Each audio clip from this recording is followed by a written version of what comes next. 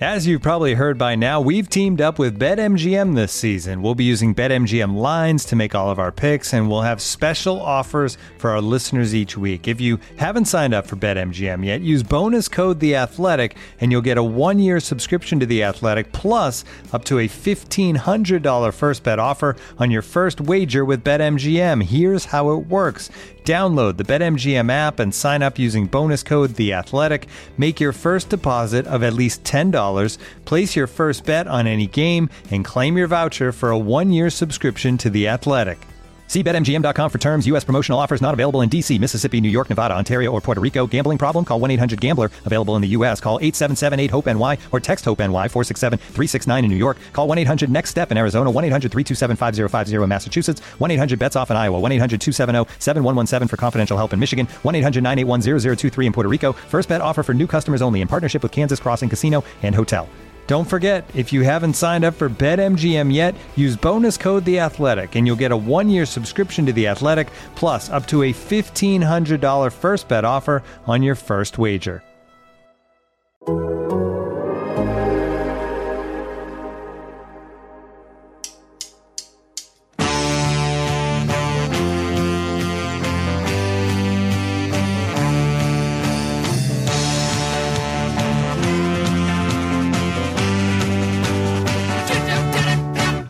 Welcome to the Total Soccer Show and our preview of World Cup Group D. This is the group that features reigning champions France, who still look impressive at first glance. Will they go deep and survive the scrutiny? Or will they implode as it ends up in mutiny? Group D also features our friends from Down Under. Australia snuck in through the qualies, but they aren't just here to make up the numbers. Can the Aussies go the distance, or will they suffer the ennui of heading home early to put a shrimp on the barbie? Denmark are here, and they're keeping it zen with a squad full of players whose names end in sen. The Great Danes aren't to be underestimated. They'll feel the knockout rounds are fated. And we round out with a team who've never cleared the first stage, but who knows, maybe this time Tunisia will be on the right page. This group contains teams with some pretty disparate geography, so settle down and allow TSS to give each of them a little biography. My name's Ryan Bailey. Joining me today, a man with some big D energy, Taylor Rocco. Hello. I don't know what to make of that in the introduction. Ryan, that was incredible. That was your best one yet, I really think so. And yes, I have big Danish energy, that is correct. Yes, that was what the D stood for, or Group D. Which is to say that I'm dour and enjoy the rain. Very much so. And movies with a certain construction to them, which seems to be the way they do things there. Anyway, yeah, thank you for the compliment on the intro.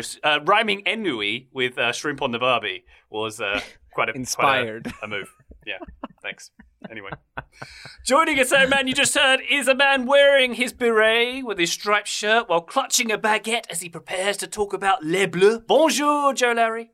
Ah, bonjour. I do like baguettes, if not the other two things that you included in that introduction for me. Ryan, I'm curious, do you just sort of sit down when you're making these introductions and think of keywords that you want to use?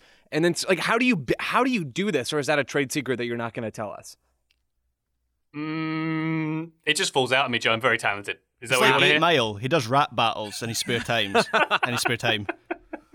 I don't really know. I don't give it too much thought, Joe, but I appreciate that you liked it. Rounding out our group today, a man, you just heard his voice. He's glad he won't be sleeping in a shipping container in the desert for $200 a night. Is that right, Graham Ruthven?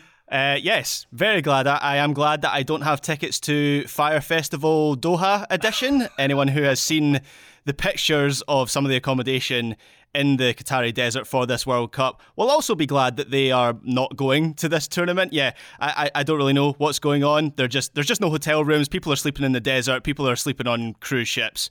What a mess. Yeah, this is images of one of the fan villages that emerged on Twitter, as you say there, Graham. I'm just imagining the Scran. What do you think the Scran's going to be like in the desert?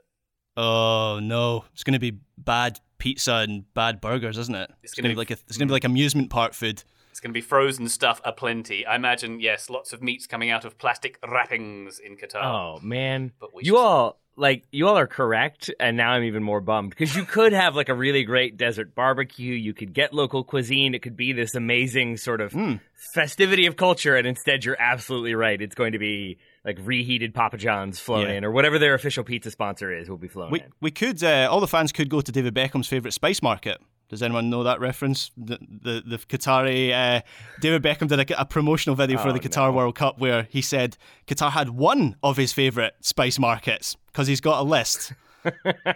I mean, he, like Ryan, is a man of the people, Graham. Yeah. Oh my god.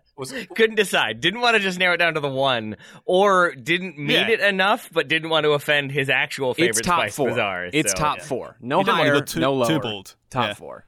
Yeah, I believe in the latest Esquire, I was reading the 20 spice markets you must visit before you diagram. So, yeah. I mean, man of the people. Spice markets are great. I'm not going to lie. But the idea of having multiple favorites is maybe a step too far. I thought he was going to go with the posh reference there, but went in a different direction. So very, very impressive from Mr. Beckham there. What's also very impressive, gents, is we have a live show November 20th, the first day of the World Cup. Come and join us in Brooklyn. We'll be talking soccer. We'll be doing fun things.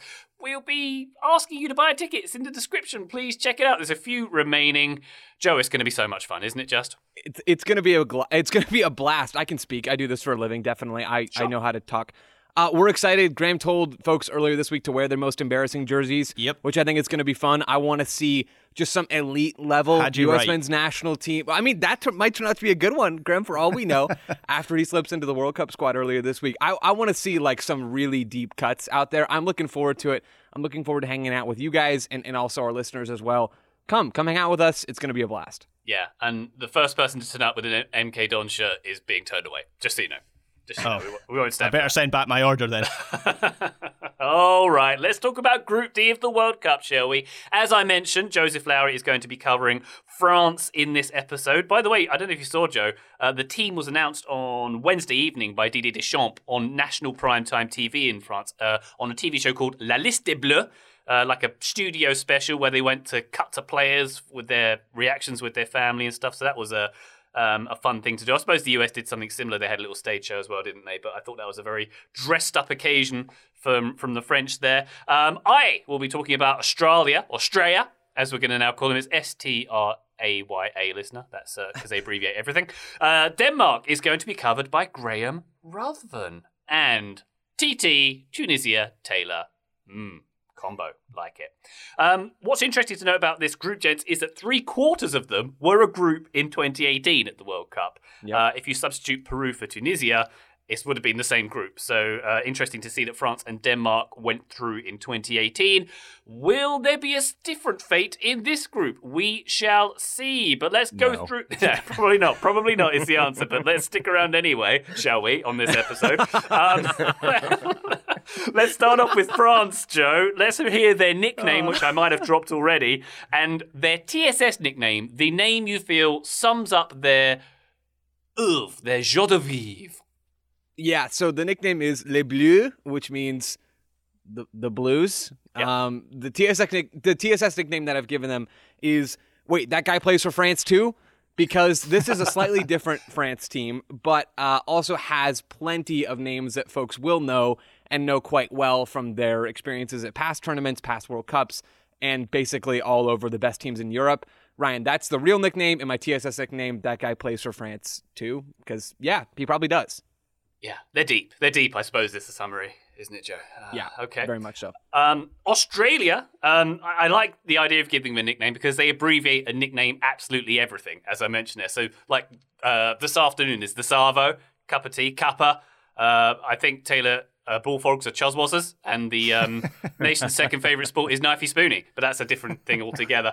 Their real nickname is the Socceroos. Good to know they call it soccer as well, guys. It's not the primary sport in Australia. That would be Aussie rules football, that would be cricket, and that would be rugby as the three primary sports there. And if you've never seen Aussie rules football, listener, check it out. It's brutal. It's like tougher than rugby and gridiron football. It's played on a round field, like on a cricket pitch, and it is tough. But yeah, they do have a soccer team indeed called the Socceroos. My nickname for them is Graham Ruthven's favourite World Cup team because they are incredibly Scottish. Yeah. They got 5 players, as Graham noted in our chat earlier, 5 players in this squad who were either born in Scotland or played for Scotland youth teams. They've got a ton of players currently playing in Scotland as well. Aaron Moy is at Celtic. They've got 3 Hearts players in this 26. Cameron Devlin, Nathaniel Atkinson and Kai Rowles. They've got a guy at Dundee. They've got a guy from St Mirren. They've got Martin Boyle at Hibs, who was born in Aberdeen, played for Scotland under 16s as well. So... this squad, Graham, by my math, is 27% Scottish, at least. Jackson Irvine as well, their defensive midfielder, who was a Scottish journeyman as well. So plenty of Scottish interest for you, Graham. Yeah, and I read the other day, I didn't know this FIFA rule, but for every player that's called up to the World Cup, FIFA pays their club $10,000 a day.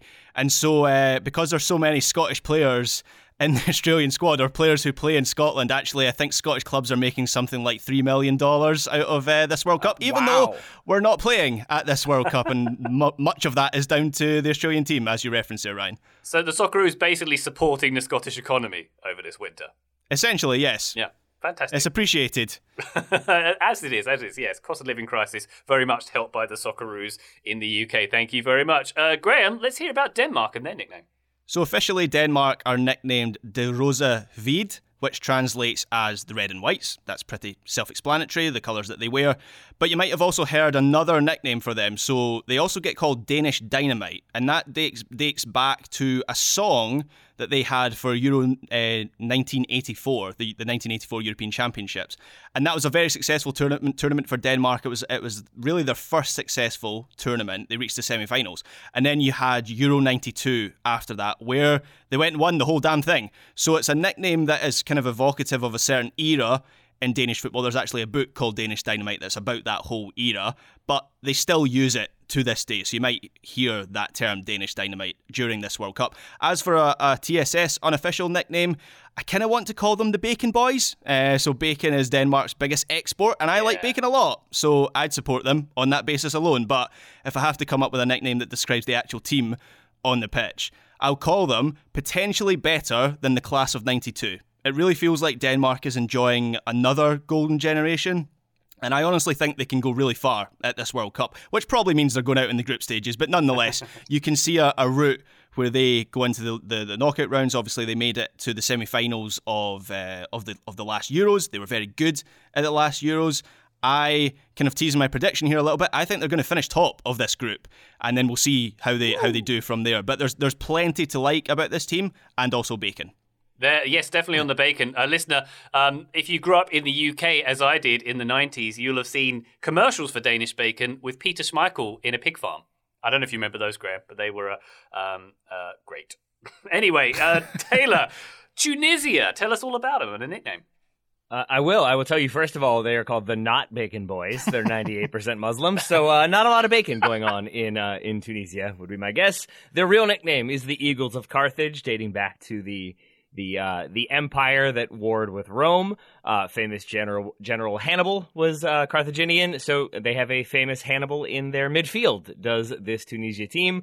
I'm giving them the nickname the Internationals. Their most recent roster had players in 14 different countries, including the French second division, or leagues represented, including the French second division, the championship, Lyon's reserve team, all 3 goalkeepers playing in the domestic league, 2 in Kuwait, 1 in Hungary. They are spread out all over the globe. They play for many different clubs in many different countries, but they will be together to represent their country here in this group. They're replacing Peru, hopefully with a slightly better showing than Peru had. Jolly good. All right, let's head back to France, Joe. Let's hear the story of this team heading into the tournament. Obviously, we know 4 years ago they lifted this trophy. There's tales of injuries. There's potential for chaos and mutiny. Hopefully, got my fingers crossed for that. Tell us about it, Joe. Yeah, France is good for that kind of thing. We've seen it time and time again with the French national team, really on both sides. So both the men's and women's teams are seemingly susceptible to that kind of thing. Ryan, you mentioned it. They won the World Cup back in 2018. They finished on top of their World Cup qualifying group to make it to Qatar. It wasn't all smooth sailing, although most of it kind of was. They drew home and away with Ukraine. They drew Bosnia and Herzegovina at home. Bosnia and Herzegovina not especially good. If we go back a little bit further, they won the Nations League. We go back a little bit further than that. They lost to Switzerland on penalties in the round of 16 of the most recent Euros in just an a bonkers game. That game was absolutely absurd. Paul Pogba put on a show. Switzerland got a couple of really critical goals. That one was kind of a shootout. It was a really fun game. So France is looking for more at this tournament, right? They're going to be remembering the Euros. They're going to remember how that tournament didn't really go according to plan. Didier Deschamps knows that, and he's made a couple of changes that we'll talk about later on.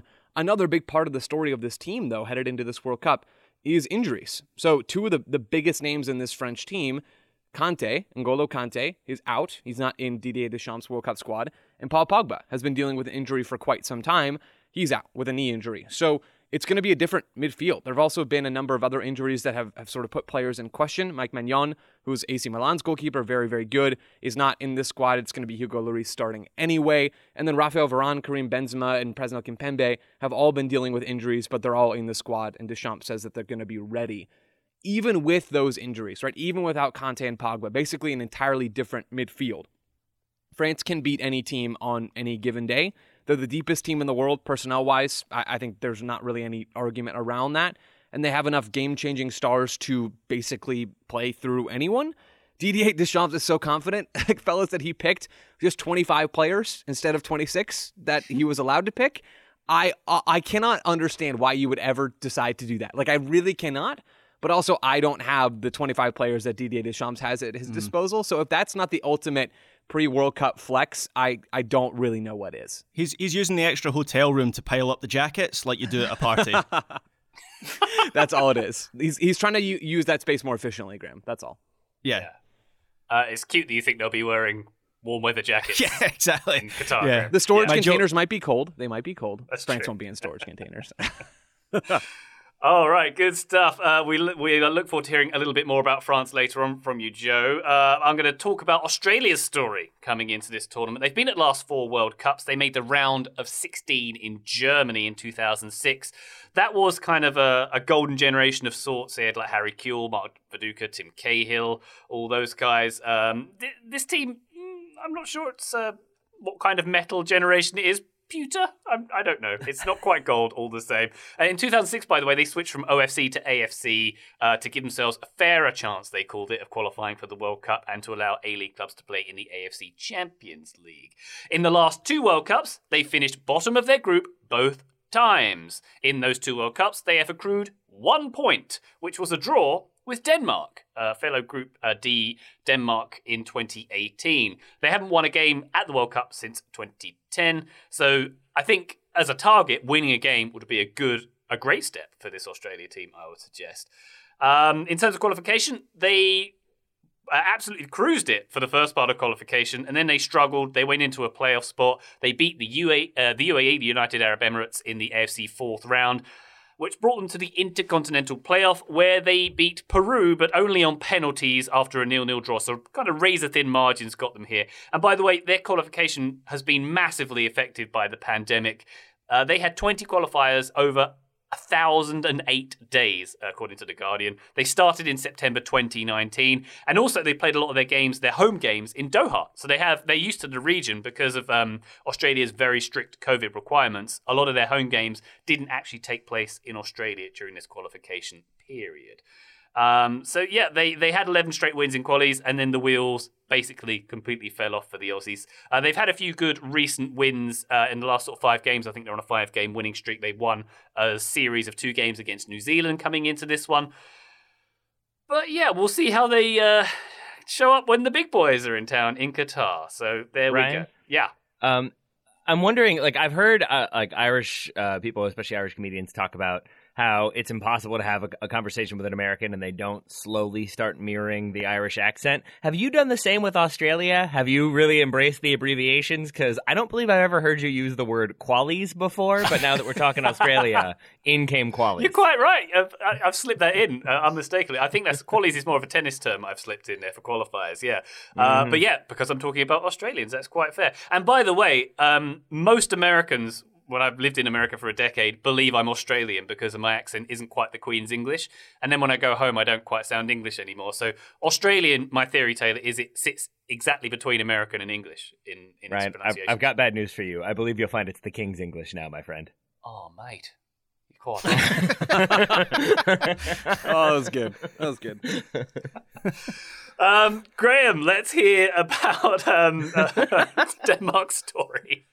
Okay, so Denmark, they were the surprise package of Euro 2020 last summer, and they kind of became the neutral favourites during that tournament. I think they might actually be Joe's boyhood team, along with Napoli, Ajax, Porto, Villarreal. Who else do you support, Joe? That's a pretty good list. I do love me some Denmark, though, Graham. You're absolutely Denmark right. are on that list as well. So, obviously, last summer they started the tournament, to bring the tone down a little bit, they started their tournament at the Euros with that terrible Christian Eriksen match where he had a cardiac arrest on the pitch.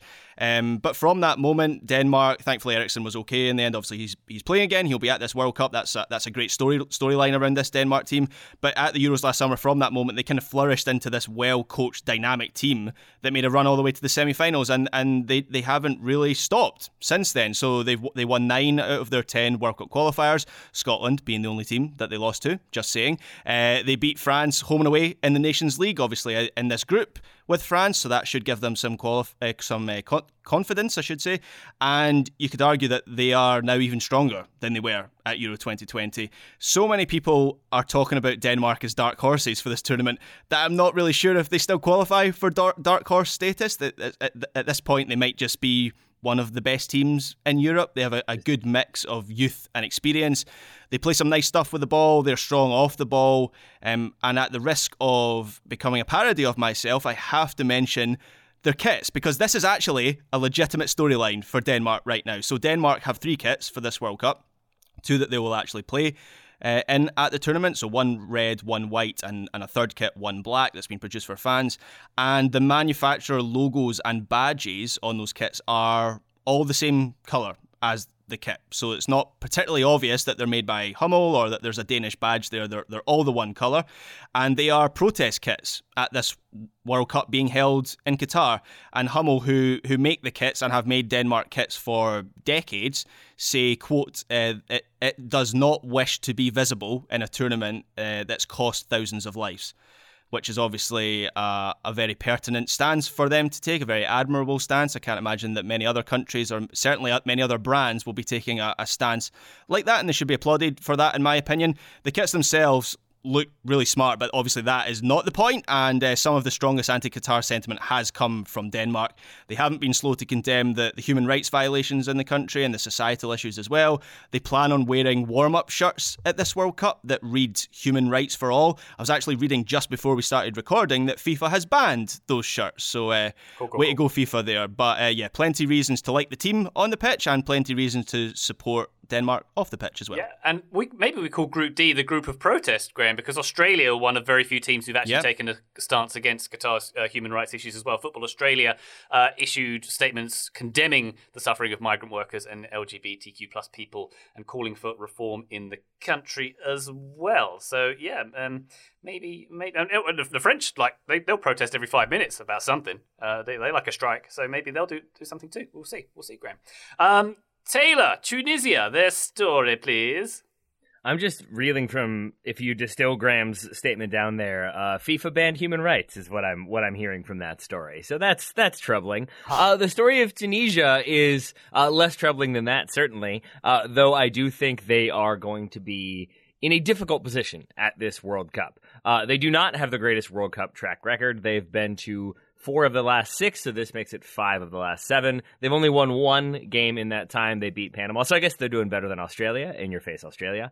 And they did play England very, very late. It took a late winner from Harry Kane to decide that one. But when you look at the numbers from their World Cup campaigns, this has been highly touted. Only Australia and Saudi Arabia have a higher loss rate at the World Cup, all of them above 60%, 60%. Woof.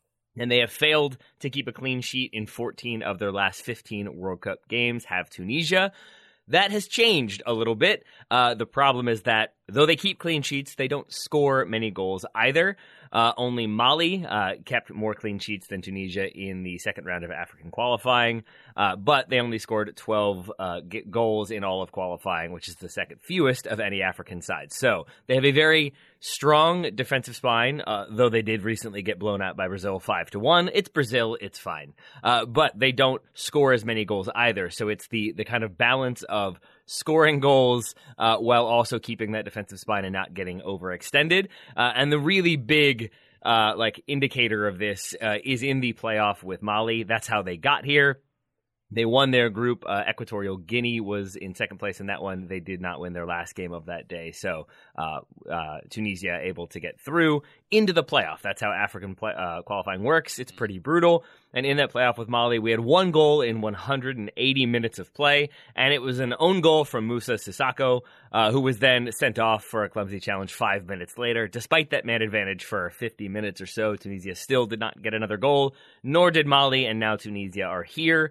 They've got most of their big players fit and ready to go, though they did have a key player suffer a broken jaw, so he'll be wearing a big mask. We'll talk more about that manager and the players later on, but it's basically a team that have found form, but very defensive form at that. And so in this tournament, I think they could be a really difficult team to play. But at the same time, if they go a goal down, they're another one of those teams that I think will struggle to get back into it. All right. Thank you very much, Taylor. Let's take a quick break. When we come back, we're going to dig in more to the tactics, the managers, the rosters, and all that jazz. Stick around. We'll be back. Looking for an assist with your credit card, but can't get a hold of anyone? Luckily, with 24/7 US-based live customer service from Discover, everyone has the option to talk to a real person anytime, day or night. Yep, you heard that right. You can talk to a real human in customer service at any time. Sounds like a real game changer if you ask us. Make the right call and get the service you deserve with Discover. Limitations apply. See terms at discover.com/creditcard.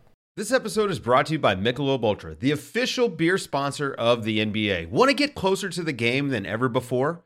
Michelob Ultra Courtside is giving fans the chance to win exclusive NBA prizes and experiences like official gear, courtside seats to an NBA game, and more. Head over to MichelobUltra.com/courtside to learn more. Total Soccer Show, welcome back to our preview of Group D. Let's turn our attention back to France. I want to hear a bit, Joe, about their manager, his tactics. Perhaps if you could work in a reference to the fact that he looks identical to my father-in-law, Didier Deschamps. That would be helpful for me too.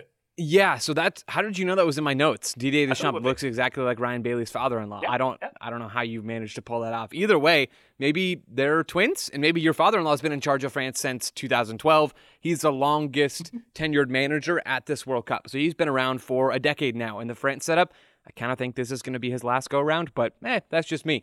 He's a former French national team player, very long senior career. Then on the managerial side, he's managed Monaco, Juventus, Marseille, and then took the France job again back in 2012.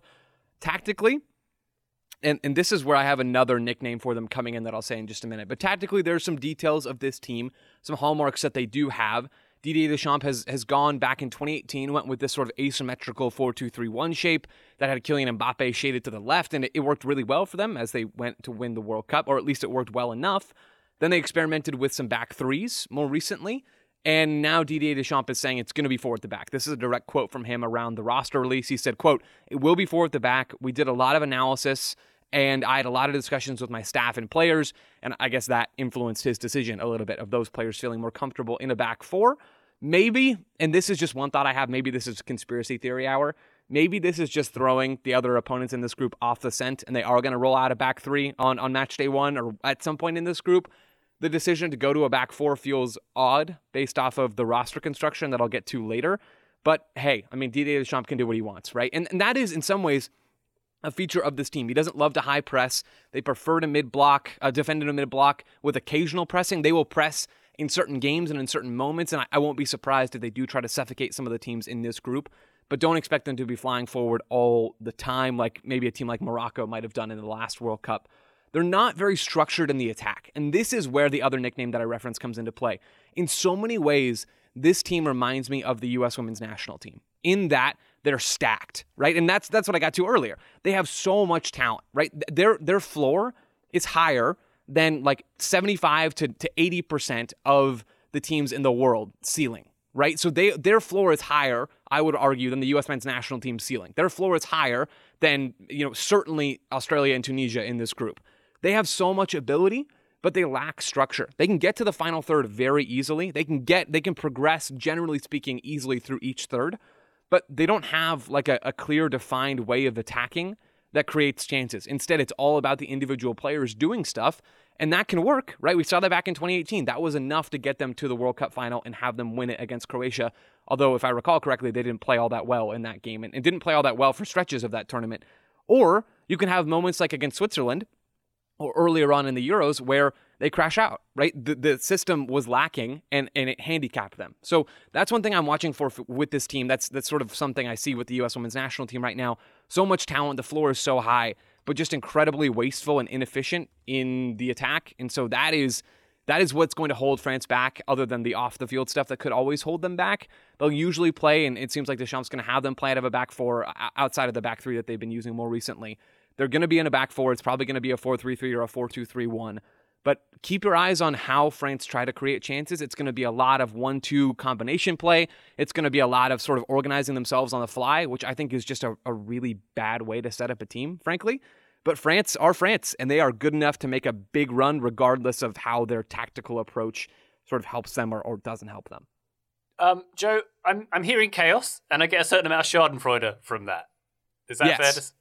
Retweet. They're going to be chaotic, and they're going to be fun to watch at times, right? If you don't go down the tactical rabbit holes that I sort of can't stop myself from going down, you're going to have fun watching this France team, because at least I hope you will, because there is enough game-breaking talent in this group to just burn anything down at any given moment. So yeah, Ryan, it's going to be chaotic. Yes. Wonderful. I think the other important takeaway here, based on Ryan's introduction to this one, is that we now call him Daddy Deschamps, and I'm going to insist on that one. Oh, no. Starting after my preview's done. Yeah, for sure. Yes. Deal. Well, now I'm forever unclean. Thank you, Taylor. Can't purge that one. Pleasure, my friend. Oh, goodness me. Ryan, you have no ground in this particular conversation. Yeah, I actually might use that as a very good one. Thank you. Let's move on to Australia and their manager, Graham Arnold, which is one of the most Australian names I can imagine. He's Sydney born and bred, is Graham Arnold. He took over after the 2018 World Cup cycle. He's a former striker who played in the Netherlands and somewhere else in Europe. I've forgotten. It's not in my notes. He managed a lot of A-League sides as well. When he joined as Australia coach, he said his side would play like Liverpool. They are a side that likes to hit on the counter. They're very physical as well, which you'd expect from an Australian team. They play a high press when the occasion suits it. They're very strong in transition. That's something that Arnold prides his teams on. And they've got quite a reliance on set pieces too. So there's many facets there, which I could see makes a worthy comparison to Liverpool. Likes to have, a high press occasionally. He plays a 4-2-3-1 generally with this side as well, with some marauding fullbacks, as is the fashion. It's a good system. It's a very good system, and the intent is great. Might struggle a bit against teams in low block. I'm not sure. Maybe not an issue when playing the likes of Denmark and France in this group. But what will be an issue for this team, I think, to be frank, is the quality level of this team compared to certainly Denmark and France and possibly Tunisia as well. So a well-coached team, a well-structured intent, but not sure if they'll be able to pull off the master plan of getting a decent amount of points in this tournament. We shall see, though. Hey, let's be positive about this thing.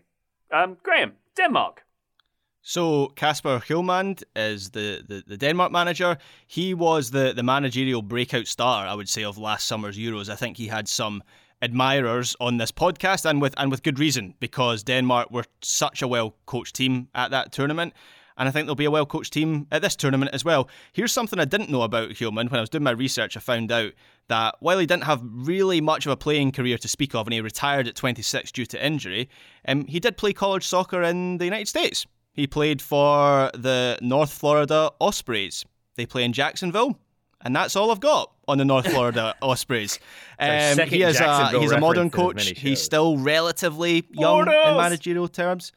What was that, Ryan? I was just shouting Bortles. Sorry, go on. Okay. He's still relatively young in managerial terms. And as I've said a couple of times, I get the feeling Denmark are going to have a good tournament. If they don't, it'll be a bit of a shock. If they do well, I think he'll get some big job offers. I read that he actually agreed to join Anderlecht a few years ago when he was at Nordsjælland in Denmark, but the deal fell through in the end. I think even bigger clubs will be looking at how Hjulmand does at the World Cup. He was linked with that Aston Villa job before they went for Unai Emery. So it wouldn't surprise me if after this World Cup we maybe see him in the Premier League or one of the other big European leagues. In terms of the tactics, one of the most impressive things about Denmark's success at Euro 2020 was the way that they adapted to the loss of Christian Eriksen in that first game, not able to play in any other matches in the rest of that tournament. They started the first match in a back four. That was how they had been set up until that point under Hjulmand. But then they shifted into this back three after that point, and they handled that switch with no problem at all. Just another sign that this is a very well-coached team. Hjulmand will probably use the 4-3-3 formation at this World Cup when he can, but he still has that option to go to a back three and maybe make better use of the wing backs, which was such a key part of the way Denmark got forward at the Euro. So maybe if something isn't working for them at this tournament, they've got that option. They are most effective when they're allowed to play in quick transition, when they have space to burst into, and when they can move the ball into those wide areas that I mentioned there. They're not so good when they have to break down low defensive blocks, although they still have players like Mikkel Damsgaard and Christian Eriksen, who's obviously back in the national team. Those guys can produce something out of nothing from distance. But Denmark can struggle sometimes against those low defensive blocks. It's funny how many teams we've already previewed for this World Cup that have that same issue. Yeah. Denmark being another one. It's almost as if kind of international coaches don't have much time to build attacking passing sequences, and that is a weakness that Denmark share with a number of teams. But anyway, defensively, Denmark like to press their opponents. If you look through their numbers, they're very strong in terms of ball recoveries, and they don't allow many shots on goal. You can get in behind them if you move the ball quickly enough and target the areas in behind those fullbacks, particularly Joachim Mæhle. I'll come on to talk a little bit more about him later. If you can get in behind him, you can expose Denmark a little bit, but generally speaking, this is a very well-rounded team, a very well-coached team, and there's plenty of reason to believe that they will have a good World Cup. That's great. So, Graham, in the Denmark-Australia game, we've both noted that both teams are great in transition but might struggle against a team in low block. So either we're going to have a free-flowing masterpiece or two teams sitting in low block, and it's the worst game ever. The last match that we said that about, I think, was MLS Cup final, and that one turned out okay. So let's hope for a repeat of that. Very true, very true. Thank you, Graham. Last for this segment, last but not least, Tunisia, Taylor. Their manager, their tactics. Pray tell. Tunisia's manager is a man by the name of Jalal Kadri. He is 50 years old. This is his 26th managerial gig. Huh. Yeah, 26. He's had a busy career since he started coaching in 2001. And his job before he was the Tunisia manager was the assistant manager of Tunisia. This is really interesting to me. So he's brought in as an assistant under Monther Kabair, whom he accompanies to the 2021 Africa Cup of Nations as an assistant again. And that is a very disastrous tournament for Tunisia. They lose 2 of their 3 group stage games, but because there are third-place teams going through, they make it to the knockout round. Kabair, the manager, gets COVID, though, so he has to sit out the round of 16 game, and that is the one win that Tunisia have in the entire competition. They beat Nigeria. They then advance to the quarterfinals, where the head coach takes back over. They promptly lose to Burkina Faso. Immediately after that tournament, Kabair is sacked, and in comes Jalal Kadri. He has been the manager since then, but this is only a few months before that final World Cup qualifier playoff against Mali. And so in that time, he really goes about establishing a defensive foundation, and that has maintained the course for them. He kept clean sheets in his first 7 games, including against Japan, Chile, and then Mali twice, eliminating the latter in a 2-legged playoff. Without possession, we would assume this team will be pretty defensive. Usually their basic shape is a 4-3-3, but we're going to get the wingers dropping on either side of that midfield, so you'll get a 4-5-1 that will sit pretty deep.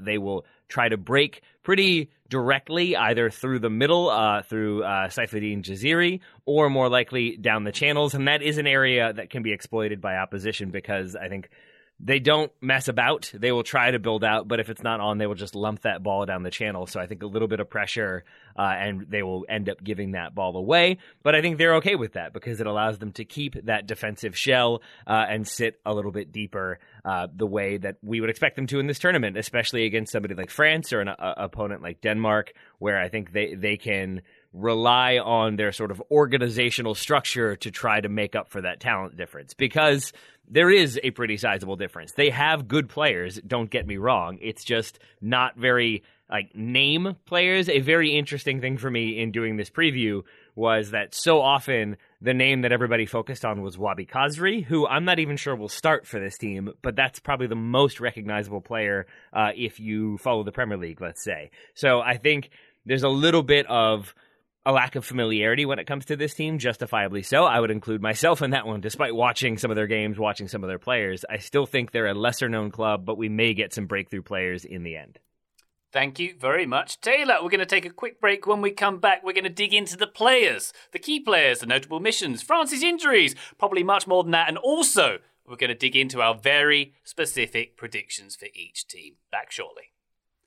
Today's episode is brought to you by our old friends, Mack Weldon. Wouldn't it be nice if we could have things both ways, like a zero-calorie cheeseburger, internet ads in March that weren't just reminders to do your taxes, a dog that never needs walking after midnight when it's cold, a Manchester United that is consistently good instead of their current scattershot approach? Well, we tend to think of clothing as an either-or situation as well. People think looking sharp means starchy Oxfords and stiff chinos rather than effortless comfort. But it's possible to have it both ways. Mack Weldon makes timeless apparel with modern performance fabrics for guys who want to look and feel sharp without sacrificing comfort. From their light-as-air underwear to innovative anti-odor tees and versatile yet comfortable pants, Mack Weldon has a full range of clothes that never go out of style. I got a few things recently, including a long-sleeve polo, which I love, maybe the most comfortable t-shirt, which I also love, and my new favorite sweatpants, the Ace sweatpant. It's exactly what I described above, comfort and versatile, but still stylish. It's the type of sweatpant I can wear to pick up my kids from daycare and not think, I'm now wearing sweatpants in public, the other parents will judge me. Now I just think, judge away, nerds, because you will never be this comfortable unless you're also wearing a pair, in which case, high five. Mack Weldon is not flashy, it's just classic, always in style, and made from the world's most comfortable performance materials. They're designed to fit both your style and the demands of modern life. So get timeless looks with modern comfort from Mack Weldon. Go to mackweldon.com and get 20% off your first order with promo code TSS. That's MackWeldon.com, promo code TSS to get 20% off your first order. Thank you to Mack Weldon for sponsoring today's episode. Hey folks, this is Taylor from the Total Soccer Show, reminding you that we are inching ever closer to the start of the summer transfer window, which means there are teams that will buy and sell their players early, there are teams that will leave that business very late, and there are teams that will operate in between. But no matter what, it's going to be a chaotic situation. There's going to be offers coming through willy-nilly. There's going to be transactions to be tracked and processed and make sure that enough money is there. There's going to be probably angry clubs calling to complain. There are many things to deal with, and unfortunately for those clubs, there is no sort of business tool that makes things easier, makes transactions simpler, gets the business done efficiently and effectively. But for the small businesses around the globe, there is such a service, Shopify.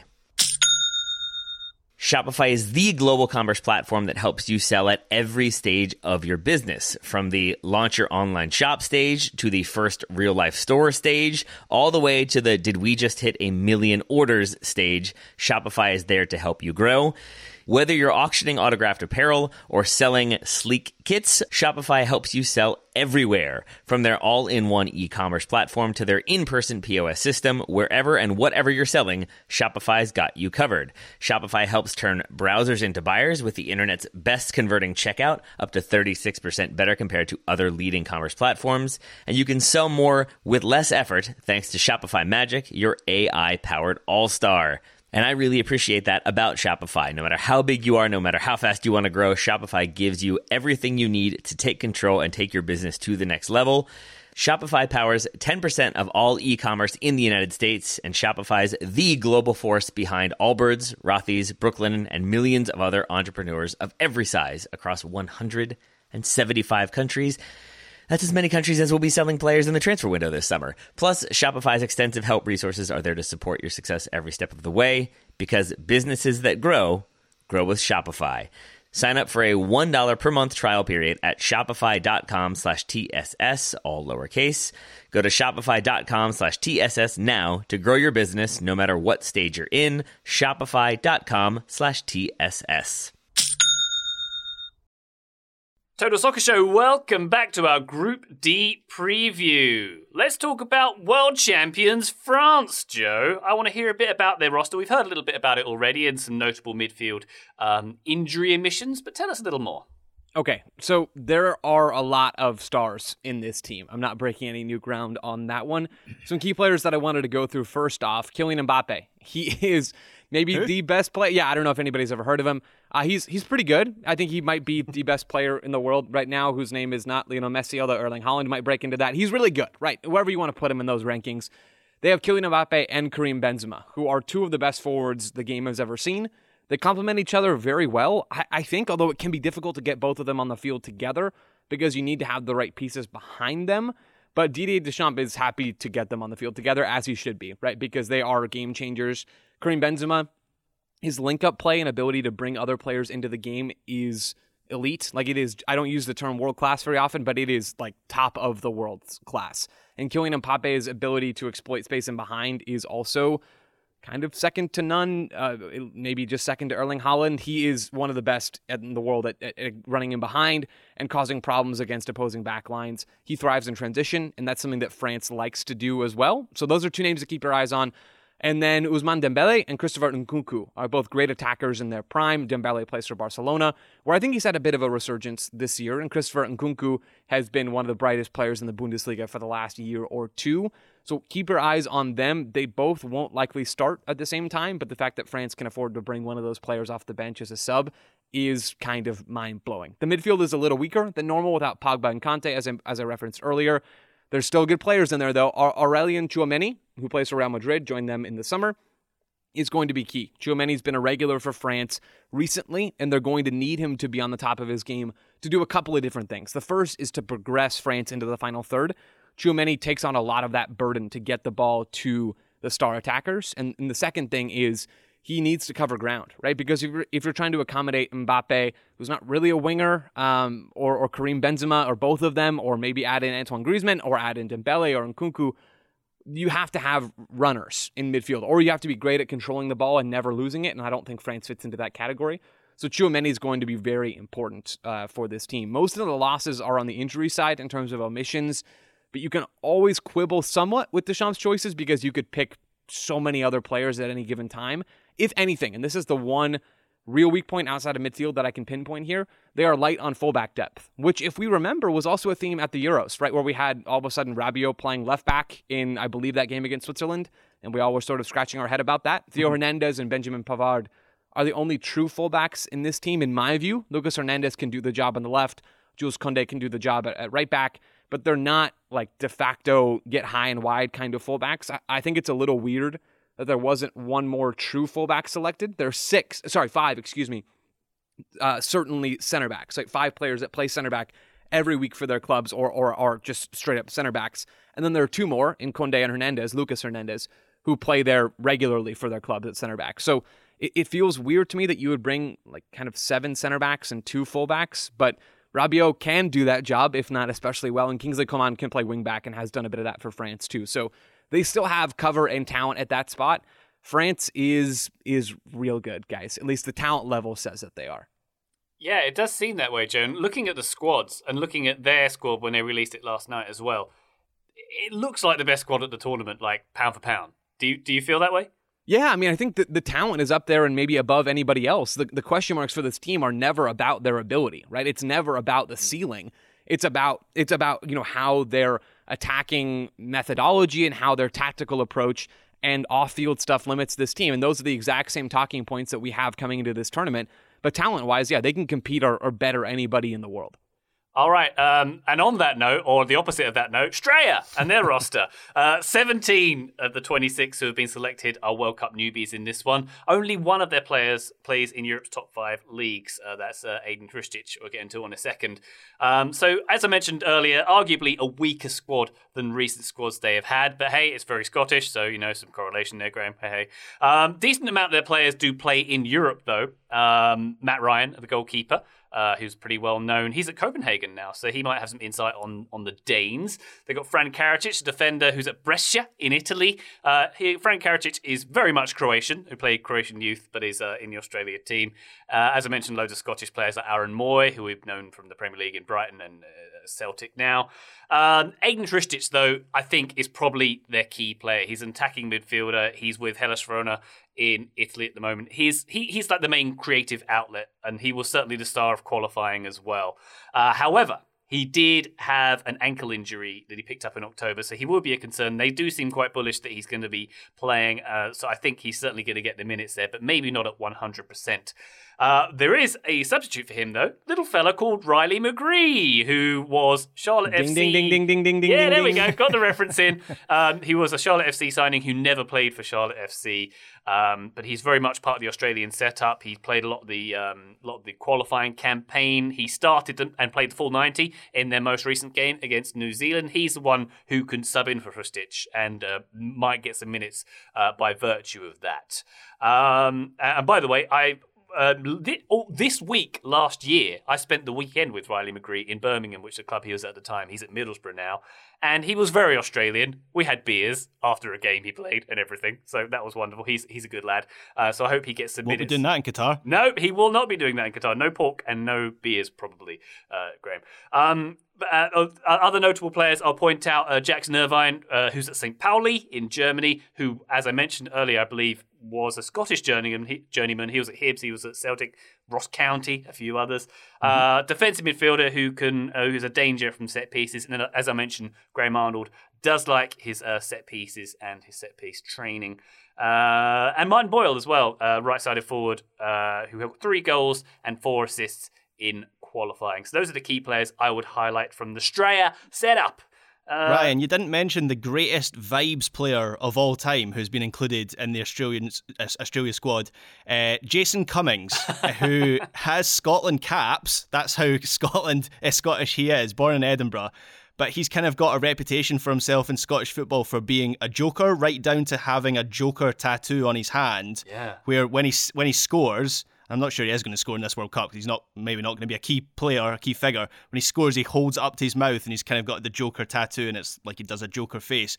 But when I watched Australia did a similar squad reveal video to the USMNT where they had Graham Arnold phone the players, and when he called Jason Cummings, he sang Grease Lightning down the phone to him. So that kind of gives you a sense of what sort of player. Every World Cup squad needs a vibes player. I saw Jimmy Conrad saying that when he went to World Cup, that was his role in the squad. So maybe Jason Cummings is going to be Australia's Jimmy Conrad. Oh, that would be nice to see. Was Grease Lightning because he slicks his hair back, presumably? There's no explanation. There never is to anything that Jason Cummings does. Well, he I believe he's had only 1 Australian cap, and that was in a recent friendly, and he scored. So he's got a 1-for-1 record. So very good. Mm-hmm. Excited to see that as well. I don't expect that to continue. I'm not going to call him a key player, but that's a good record, I'd say, Graham. Thank you very much. Graham, why don't you tell us about Denmark's roster?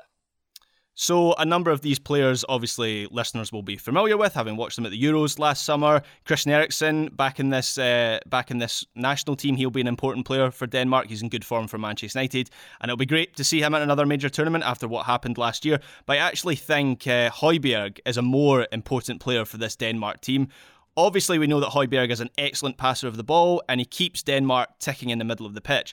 But while Højbjerg is criticised for being a little bit safe for Tottenham, and that's certainly been angled at him this season, he's much more proactive for his national team. So the stats show that his progressive passes per 90 minutes is a lot higher for Denmark than it is for Spurs. He still sits at the base of that midfield unit, but Denmark really rely on him for starting attacks from deep, and when they get out in quick transition, they get out into the wide areas, invariably it's Højbjerg that's playing those passes.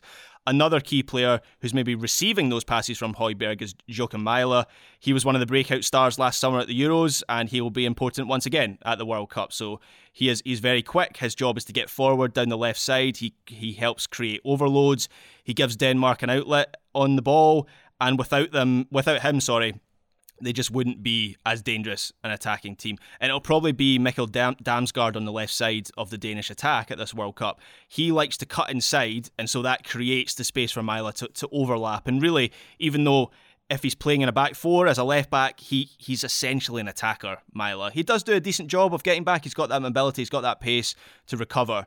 But his primary role in this team is an attacking role, and the team is very much set up to get the best out of him. In defence, Denmark have got a number of very good players. So Andreas Christensen and Joachim Andersen are probably going to start together as the centre-back pairing. Simon Kjær, who was obviously excellent at the Euros, he could feature as well. He's in that squad, but he's kind of seen more now as a bit of a depth option. So I do think it'll be Christensen and Andersen. Kasper Schmeichel, he will definitely start. He's the best Danish goalkeeper since his dad. And even though Schmeichel, you wouldn't say he's had a great start to life at Nice, he obviously left Leicester City at the end of last season, moved to Ligue 1. It's not really gone all that well for Nice so far this season, but he's still so important for this Danish team. I don't really need to say too much about Kasper Schmeichel because I think we've all seen what he is capable of. He's one of the best shot stoppers around, and despite the fact Denmark are a high-quality team, if they're going to do well in this tournament, they're going to need Schmeichel to be in top form. In terms of injuries, I mentioned Andreas Christensen. He is actually a bit of an injury doubt for this tournament, but he's still been included in the Danish roster for this World Cup. Besides that, though, it seems like Denmark are one of the least affected countries when it comes to injuries. They have named a squad this week for the tournament. They only named 21 players, but that is not a Didier Deschamps flex. They're going to name the final 5 once the final round of club fixtures are done, which just seemed like a very sensible thing to me and just very Danish. They're a very sensible country, a sensible team, and sensible squad selection tactics. I like when Graham says sensible. I don't know. I like it. Sounds nice. It's a very sensible use of sensible. Thank you. It was, wasn't it? Last but not least, Tater, Tunisia. Tell us a little bit about their roster, or a little bit more, I should say. I will start us off by ticking this box. Though they do play in a number of different countries for a number of different clubs, nobody for AFC Wimbledon. I don't believe there's ever been a Tunisian player that has played for AFC Wimbledon. So, Ryan, I apologize for disappointing you there. Okay, any Scots? Probably there's a Scotland player in there somewhere, but not in this one. We're everywhere. I can run it through. Tunisia, Kuwait, France, Italy, Turkey, Egypt, Netherlands, Switzerland, Qatar, England, Germany, Denmark, Hungary, and Saudi Arabia. But this team is a very well-drilled team, as I've already said. As I've already said, they're going to be most likely in a 4-3-3, and some key players that will be in there. I'm going to start at the back with Montassar Talbi, a player that I was not very familiar with, but he'll be, I think, they're locked in center back for sure. He's a very good stand-up defender. He plays for, I believe, Lorient. So he's faced Kylian Mbappe before. And I watched some footage of that. He's pretty good at standing up, especially once that defender turns and it's sort of front to back. He'll apply that pressure. He'll make those little standing tackles and the poke tackles. Where he struggles is going to ground. Twice I saw him go in for a tackle and just get cut really easily. So you don't want him diving into challenges. You want him standing up and sort of shepherding that line. Ahead of him will be probably their 2 most important players in my mind. The first would be Issa Laidouni. He'll be probably on the left side of that midfield 3. And I think of him more similar to like the Weston McKennie sort of position of he is central, but he can pop out. He can do the sort of destroyer job. He can roam around and make plays. And oftentimes, if the left winger, who I would assume will be Msakni, if he hasn't dropped deep, then that will be Laidouni who slides out and covers there. Elias Skiri is the other one that I think people should keep an eye on. Plays for Köln in the Bundesliga and has been getting rave reviews there. He is the one with the broken jaw, so he's been wearing a mask lately, but he's going to sit deep. He will be the pivot if they try to build out through the goalkeeper, but he is also the one who really is the midfield organizer, keeps his position really well, and I think is the key player to organizing the entire Tunisian defense. So him being able to go, being able to play every minute, I think is going to be incredibly important for them. Then further up the pitch, a few attackers to mention. Saifuddin Jaziri is the one I would assume will start up top. It could be Wabi Kazri. Kazri could also start out wide, but I think it will be Jaziri because he has got speed. He's got a good first touch. He's a good sort of outlet for those long passes if that's what they have to do, and he combines really well with their right winger Anis Ben Slimani. They have really good combination play, those two, and Slimani very adept at sort of capitalizing on the space created by Jaziri. On the other side, Youssef Msakni is the captain. He is very long tenured, capable of outrageous moments of skill. He plays in the Qatari League. Watching some of his footage, he has one sequence where he makes a run and it's sort of a through ball, he's on like the left side of two defenders. It's a through ball. He gets around them and then just lifts it over the goalkeeper like in an insulting fashion from a ridiculous angle, and it drops into that side netting. He has good speed, tight control while moving quickly, really clever vision. So I think he is kind of the attacking creator. He's the one who's going to play those through balls, going to bend those crosses in and get some shots off himself. So those are a couple of the most important players for Tunisia. And I think though they don't play for the most high profile of clubs or the most high profile of competitions necessarily, I do still think combined they have a very good team that knows exactly how to play and exactly what's expected of them. I don't think they have ideas above their station. I think that they know that if they want to get results in this one, it's going to be about sitting deep, grinding out those results, frustrating. And I think that might play really well against certain opposition, specifically France, where there are some historical connections, historical beefs as well. Yeah. So I really could see a situation in which if France are reliant on individual skill and creativity in that way, like improvised attacks basically, I don't think that works for them. And I could see a reality in which Tunisia able to get a point against France, and I think that would be a successful World Cup for them right there. Wow, that really would be. Thank you very much, Taylor. Let's finish up with very specific predictions, and let's go to France. Or let's literally not go to France. Let's talk about France with Joe. I mean, I'll go to France. I'm fine to do that if you guys want to come. No, my very specific prediction is that France will have at least 2 1-2s, meaning like a quick combination, right? Mbappe to Benzema or Nkunku to whatever it is, right? Those two players quickly combining pass, that will lead directly to goals at the World Cup. So 2 of those 1-2 combinations that lead directly to goals at the World Cup, that is watching through the footage for this team where so many of their goals come from. It also really does fit the skill sets of so many of their attackers, right? Griezmann, Benzema, Mbappe, Nkunku. There's others in this group as well, but I think of those off the top of my head as players who really like to combine and then exploit space. Mbappe is often at the end of those combinations where he plays the first ball, then sprints in behind, and someone like Benzema might play the return pass. I think France are going to have at least 2 of those and score at least 2 goals off of those moments in the group stage. Or if they make a run, which I do think they will, then that extends to further in the knockout rounds as well. Nicely done. All right, my very specific prediction for Australia involves France. I believe the France-Australia game will be the highest-scoring game in the group stages. In it, I believe that Australia will get blown out by France, basically. This, as I mentioned, this is a team that likes to models its tactics on Liverpool, and being a team that models itself on Liverpool and having slightly lower quality players, they might be exposed at the back a little bit when they push forward. So I think France are pretty primed to take advantage of that. So I could see them holding their own in theory against Denmark, maybe even getting a point against Denmark. I'm not sure about Tunisia. I'm not sure to get a point there, but against France, I believe they get a beatdown. That is my very specific prediction. I'm going to say a big win to nil, a 3 or 4 win, a 3 or 4 nil win to nil. What constitutes like a blowout beatdown? Is it 3-0, 4-0, 5-0? I think 3-0 or above. Is that fair? All right. What's their? I'm trying to find them. What would be their worst ever World Cup loss? It seems like 2014 was pretty bad for them. At the last World Cup, France needed an 80th minute own goal to beat Australia. Yeah. So this is true. They've lost. Their worst ones would be 3-1 to Chile, a loss, 3-0 to Spain, another bad one. So we're saying like 4-0 France over Australia. 3-0, 4-0 is what I would probably back. If there's tears, then it's a beatdown.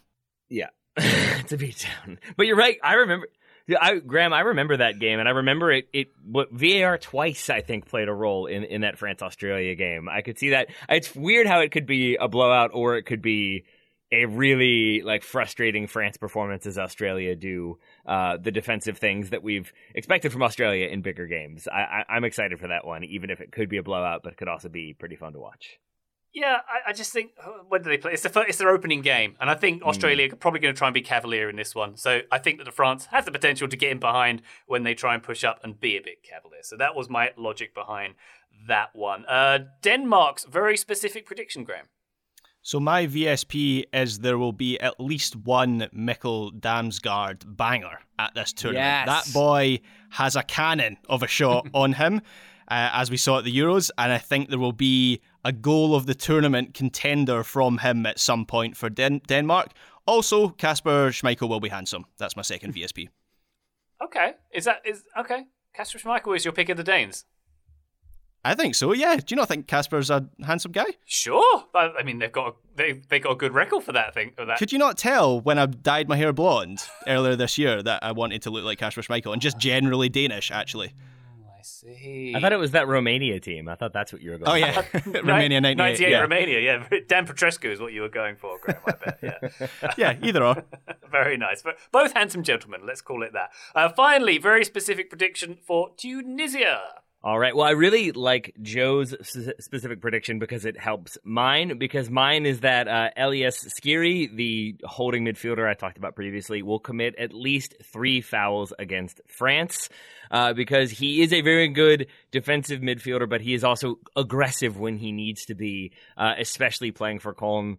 In what I watched of him, he will try to step and kind of cut out the transition passes or the transition moments when the player is turning, and instead will be really aggressive trying to win that ball, but also okay with committing that foul if it means breaking up the play. And I think that's a thing that he will have to do plenty against France. So maybe on some of those attempted 1-2s, he will put in a foul before that ball could be returned. So I think 3 fouls committed by Elias Skiri against France.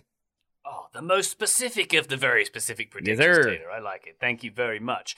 So finally, I guess we feel as a consensus it's France and Denmark going through from this group. Any movement on that? No, that feels like the right call. But I do think Denmark will finish top. That's kind of my bold prediction with this group. But yeah, I think it's a pretty lopsided group, maybe one of the most lopsided groups in terms of you have a big 2 and then kind of lesser 2 teams. Okay, yeah, that sounds about right. And that sounds like we have reached the conclusion of our Group D preview. Taylor Rockwell, thank you very much for your Tunisian flavors today. My pleasure, my friend. One of the best Spice Bazaars in the world. Not the best, but one of the top 10 for sure. It's up there, definitely. Joe Lowry, thank you very much. The French are not known for their food, are they? I don't think so, but a baguette to you, sir. And to you. Et vous, merci beaucoup. A baguette unto you. Oh, yes. And Graham Rutherford, let's keep the food theme going with the Danes and their bacon, which they won't have in Qatar. Thank you very much. Thank you, Ryan Bailey, and let's go the Bacon Boys. Let's go the Bacon Boys. And let's go the TSS Boys, who'll be doing a Group E preview straight after this one on the feed. We'll be there with you, listener. But for now, bye!